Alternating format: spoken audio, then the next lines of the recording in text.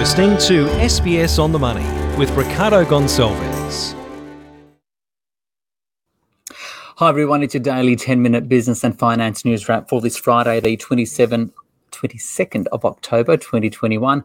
Later, we'll talk about Qantas bringing forward more flights out of Sydney and now Melbourne as restrictions continue to ease and as Victoria now opens up its international borders. But first, we'll start with the share market with the S&P ASX 200 pretty flat, 7,415. But there were some interesting moves. For that, I spoke earlier with City Index's Tony Sycamore. Tony, I think the market doesn't really know what it wants to do today, dipping in and out of positive territory. What's driving it? Yeah, it's been a very good start to earnings season, Ricardo. However, we have seen a little bit of enthusiasm tempered this morning after some aftermarket reports from Snap, which has seen the stock price fall by about 20%. And it has also dragged down social media handles like Twitter and also Facebook. They're down around 4 or 5%. Also coming out after the market, we saw Intel report and it missed its revenue guidance, and combined with a shortage for a vital component for its PC chip, it's trading about 9% lower as well.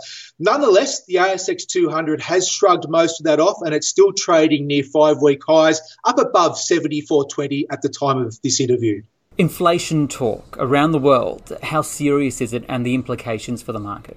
Yeah, it's serious implications because what it means is surging energy prices are feeding through into energy bills and also manufacturing costs. And that's making central bankers very nervous, and it's also making the interest rate market very nervous. Here in Australia, we know the RBA doesn't want to lift interest rates until 2024 at the earliest. However, we're already seeing signs of the interest rate curve pricing an interest rate hike as early as midway through next year. And we also have 100 basis points of hikes priced out until the end of 2023. So what we know there is the interest rate market is disagreeing with the view of the RBA, and all that will be settled in the months to come. Didn't the RBA try to temper the interest rate market today? It has. It's been back in acting to support its 0.1% yield on the April 2024 bond. And earlier in the week, it actually jacked up the borrowing costs on that bond from 25 basis points to 100 basis points. But we're also seeing them support that by coming in and purchasing bonds. Now, the reason for that is, as I mentioned, the RBA, as part of its monetary policy settings, a key component is that the April 2024 bond is to trade around 0.1%.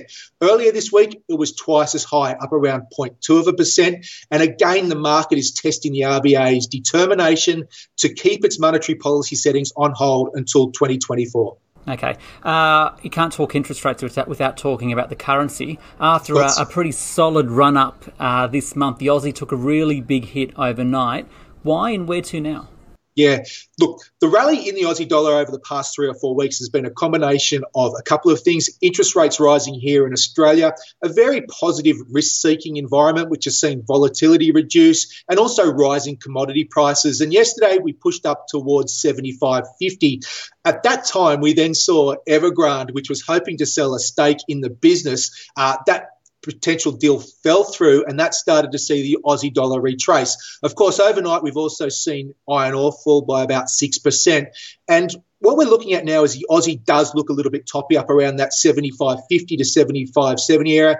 We do also have some very important technical resistance sitting up there, which I think the market was aware of yesterday. They weren't messing around when that Evergrande news came out. And I think the next stop in the Aussie dollar is probably back towards 73.40 to 73.50 area. And on a different type of currency, cryptocurrencies, Bitcoin hit a record this week. What's your take on it? Bitcoin's had a fantastic run, up 50% during October, and it took out its all-time highs, really following through from the momentum from the ProShares Bitcoin ITF on Tuesday. However, since that point of time, we've seen a glitch on one of the main crypto exchanges. Apparently, although it doesn't show up in the charts, Bitcoin fell by quite a significant amount overnight.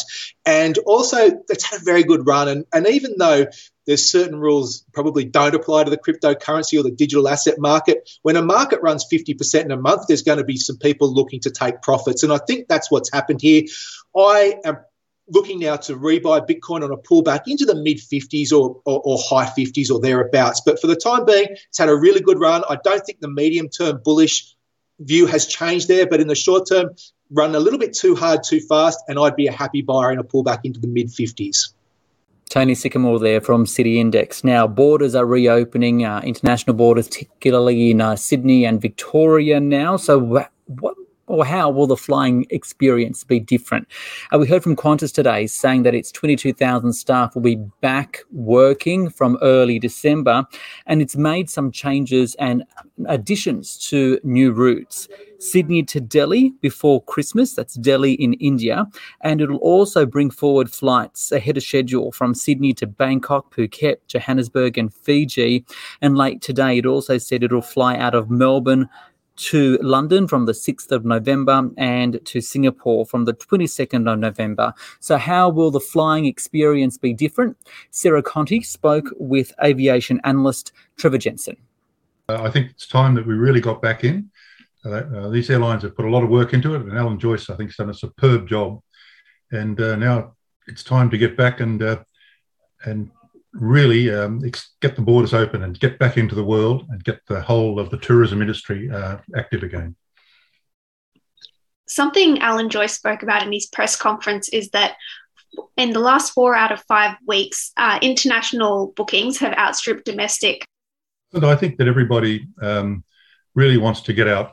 Everyone I've spoken to really just wants to get out and get going. And I think if you look at it before, places like Bali and overseas travel was extensive, and that's where people want to go back to, where they're familiar with. It'll be great if we could see more tourism within Australia, obviously for the people here, but it doesn't surprise me in the slightest. A lot of consumers are getting excited to refamiliarise themselves with the travel they've been missing out on. But how will it look different than it has before? It is going to be different. First of all, we'll need to be double vaxxed.